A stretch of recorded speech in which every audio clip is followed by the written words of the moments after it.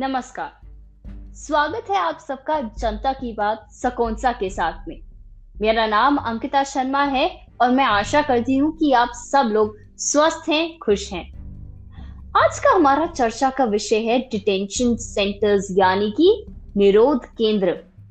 2019 के अंत में जब पूरे देश में खासकर दिल्ली और असम में सीएए और एनआरसी के खिलाफ हड़ताल हो रहे थे, हिंसा हो रही थी, खून खराबा हो रहा था, तब डिटेंशन सेंटर्स के बारे में भी बहुत बातचीत हुई थी पूरे देश में। और आज हम उसी बातचीत को आगे बढ़ाएंगे हमारी अतिथि अनुश्री जैन के साथ।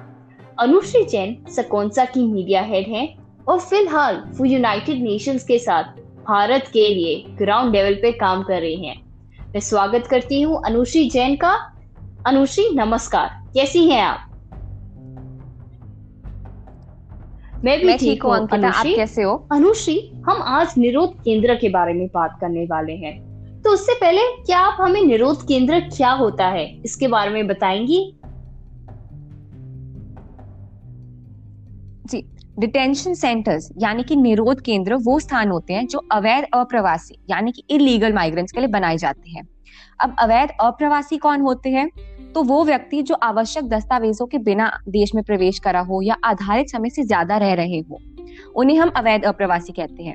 और जब तक अधिकारियों द्वारा उनकी राष्ट्रीयता की पुष्टि नहीं की जाती और उन्हें उनके मूल देश में निर्वासित नहीं कर दिया जाता, तब तक उन्हें निरोध केंद्रों में रखा जाता है। ठीक है अनुश्री, धन्यवाद इस डेफिनेशन के लिए। पर हमारे देश तो 2019 के अंत में एनआरसी के बारे में बात कर रहा था, सीएए के बारे में बात कर रहा था, तो डिटेंशन सेंटर्स की बात उठी कहां से? तो इसके लिए पहले हमें ये समझना होगा कि एनआरसी क्या है। इसके मूल रूप में एनआरसी उन लोगों का एक आधिकारिक रिकॉर्ड है जो कानूनी भारतीय नागरिक हैं, यानी कि लीगल इंडियन सिटीजन्स।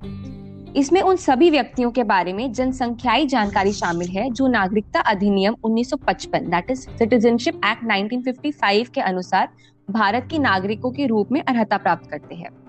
ये रजिस्टर भारत की 1951 की जनगणना के बाद पहली बार तैयार किया गया था और तब से लेकर आज तक इसे अपडेट नहीं किया गया है। अब तक इस तरह का डेटाबेस केवल असम राज्य के लिए बनाया गया था। हालांकि 20 नवंबर को अब गृह मंत्री अमित शाह ने संसदीय सत्र में के दौरान घोषणा की कि रजिस्टर पूरे देश में बढ़ाया जाएगा। उसके बाद जो व्यक्ति अवैध अप्रवासी घोषित किया जाएगा उन्हें डिटेंशन सेंटर्स में रखा जाएगा।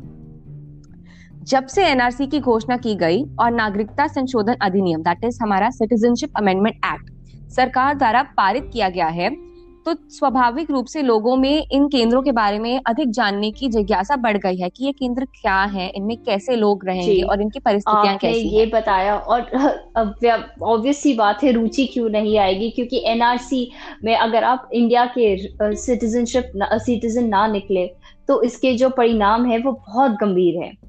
तो आपने व्यवस्थाओं के बारे में बात की, तो ये डिटेंशन सेंटर्स जो असम में बने हैं ये कुल कितने हैं और इसके अंदर की व्यवस्था होती कैसे है? तो इसका उत्तर मैं थोड़े पहले से दूंगी। तो राज्य में पहला निरोध केंद्र गुवाहाटी उच्च न्यायालय के आदेशों के तहत 2008 में आया है। वर्तमान में असम में 6 निरोध केंद्र स्थापित हैं। 27 नवंबर 2019 को सरकार ने खुलासा किया कि असम में 6 निरोध केंद्रों में 1043 लोग दैट इज 143 पीपल को रखा गया है। मौजूदा केंद्र डिब्रूगढ़, सिलचर, तेजपुर, जोरहाट, कोकराझार और गोलपारा में स्थापित है। एक और निरोध केंद्र की स्थापना की जा रही है जिसमें 3000 लोगों की क्षमता होगी। अब हम बात करते हैं इन केंद्रों की हालातों के बारे में। तो डिटेनीज को भीड़ भाड़ वाली जगहों में बंदियों का सामना करना पड़ता है। केंद्रों का दौरा करने वाले लोगों ने हमें ये बताया कि कुछ जेल जहां कुल क्षमता 250 की है, वहां 400 कैदी थे।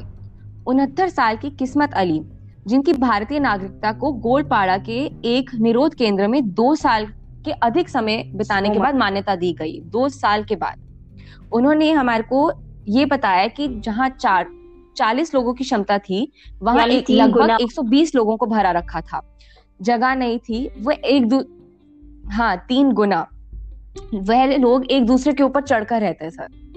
अशरफ, वह भी एक पूर्व बंदी रह चुके हैं और वो बाथरूम के बगल में सो जाते थे।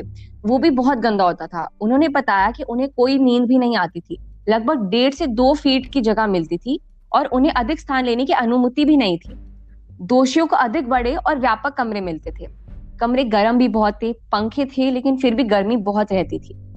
कमरों में भीड़ बढ़ने के लिए कारण उन्होंने नए कमरों की कंस्ट्रक्शन शुरू करी और उन नए कमरों में भी बुजुर्ग लोगों को रखा गया। दोषियों के साथ युवा लोगों को मूल कमरों में ही रखा गया। तो इन सब परिस्थितियों से आप समझ सकते हो कि वह कैसे सच में बहुत अमानवीय हालातों में रहते हैं। भीड़ में, गर्मी में, गंदगी में कोई बाथरूम के पास कैसे सो सकता है। और बहुत बहुत मुश्किल होता होगा ऐसे लोगों का जीवन, खासकर कि जो मासूम लोग होते हैं, जो सिर्फ शक है, जिनको सरकार का सिर्फ शक है कि शायद ये भारतीय है नहीं है। जैसे आपने उस औरत का बारे में बताया कि 2 साल बाद वो एक इंडियन सिटीजन डिक्लेयर हो गई फाइनली।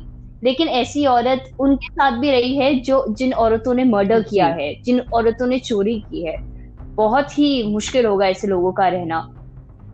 तो जी हाँ, तो अब एक और भी मेरा सवाल है कि क्या होता होगा उन परिवारों का जिसमें माँ बाप, बच्चे हैं, बुजुर्ग है, या फिर कोई शादीशुदा जोड़ा है, पति पत्नी का, अगर ये इनको डिटेन कर दिया जाता है, इनको गिरफ्तार कर दिया जाता है, क्या ये एक ही डिटेंशन सेंटर में रहते हैं? और अगर ये अलग भी होते हैं तो ये बातचीत कैसे करते हैं? कितनी बार बातचीत होती है इनकी? इस पे थोड़ी रोशनी डालिए। हाँ, तो परिवारों का बात करते हो तो मुझे खुद भी बहुत दुख होता है। परिवार अलग हो जाते हैं। परिवार का एक पुरुष एक निरोध केंद्र में और महिला दूसरे निरोध केंद्र में भेज दिए जाते हैं। ऐसा कोई प्रोविजन नहीं है कि ये दोनों एक परिवार एक केंद्र में ही रहेगा। 6 साल से नीचे के बच्चे निरोध शिविर में माताओं के साथ रह सकते हैं, लेकिन 6 साल के बाद लड़कों को बिहार भेज दिया जाता है एंड बाहर उनकी कोई जिम्मेदारी नहीं लेता है। अपने परिवार के अन्य सदस्यों के साथ संचार का भी कोई रूप नहीं है। तो मोहम्मद आयूब और उनकी पत्नी रहीमा खातून को एक विदेशी ट्रिब्यूनल ने अनियमित विदेशी घोषित किया था। एक कोखराझार की जेल में है और दूसरा गोलपाड़ा जेल में है। उन्होंने सुप्रीम कोर्ट में अपनी अपील खो दी है और उनका परिवार भी अलग हो रहा है। जेल के अंदर जब उन्होंने अपने परिवार के सदस्यों से मिलने का मौका मिलता है तो उन्होंने ये भी बताया कि वह इन स्थितियों में बहुत ही असहज महसूस करते हैं, जहां जेल स्टाफ की मौजूदगी के कारण वो अंदर की स्थितियों के बारे में उनसे खुलकर बात नहीं कर पाते। वो अपनी दुख, अपनी पीड़ा अच्छे से रख नहीं पाते क्योंकि जेल के जो सदस्य हैं वह उन पर नजर रखते हैं। तो ये बहुत बुरा है। मतलब मैंने तो सबसे पहले वो 6 साल के छोटे बच्चे का, जिसका कोई दोष ही नहीं है, जिसको अपनी नागरिकता का भी पता नहीं है, उसको मतलब बाहर बिना माता पिता के छोड़ दिया जाता है। ऐसे ये बच्चा कितना पीड़ित होगा, ये कितना अमानवीय है सही में बात करें तो।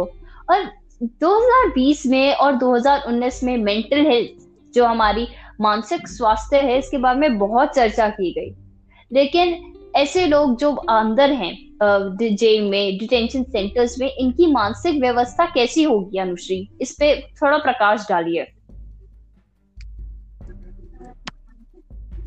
जी, तो निरोध केंद्र में काम करने वाले एक डॉक्टर ने ही हमारे को इन स्वास्थ्य मुद्दों की ओर इशारा करते हुए ये बताया कि अधिकांश बंदियों में अवसाद, जिसे हम डिप्रेशन कहते हैं, वो है। लेकिन बंदियों के लिए मुख्य कमी यही रह रही है कि उनका पर्यावरण ही मानसिक रूप के लिए स्वस्थ नहीं है। वह अपराधी नहीं है, फिर भी जेल सुरक्षा गार्ड उन्हें अपराधी मानते हैं। उनके बेसिक ह्यूमन राइट्स का नियमित रूप से उल्लंघन किया जाता है। ऐसी कठोर परिस्थितियों में कोई भी व्यक्ति, कठोर से कठोर व्यक्ति भी टूटने का बाध्य हो जाता है। और ये कुछ ऐसा है कि मैं व्यक्तिगत रूप से मानती हूँ कि सरकार को विशेष रूप में इन सब चीजों का ध्यान रखना चाहिए। स्वास्थ्य है इंसान का, उसे स्वस्थ रखना ही चाहिए हमारी सरकार को। अगर ये इतना बार बात करते हैं तो ऐसे डिटेंशन सेंटर्स के भी अंदर इनको ये इम्प्लीमेंट करना चाहिए।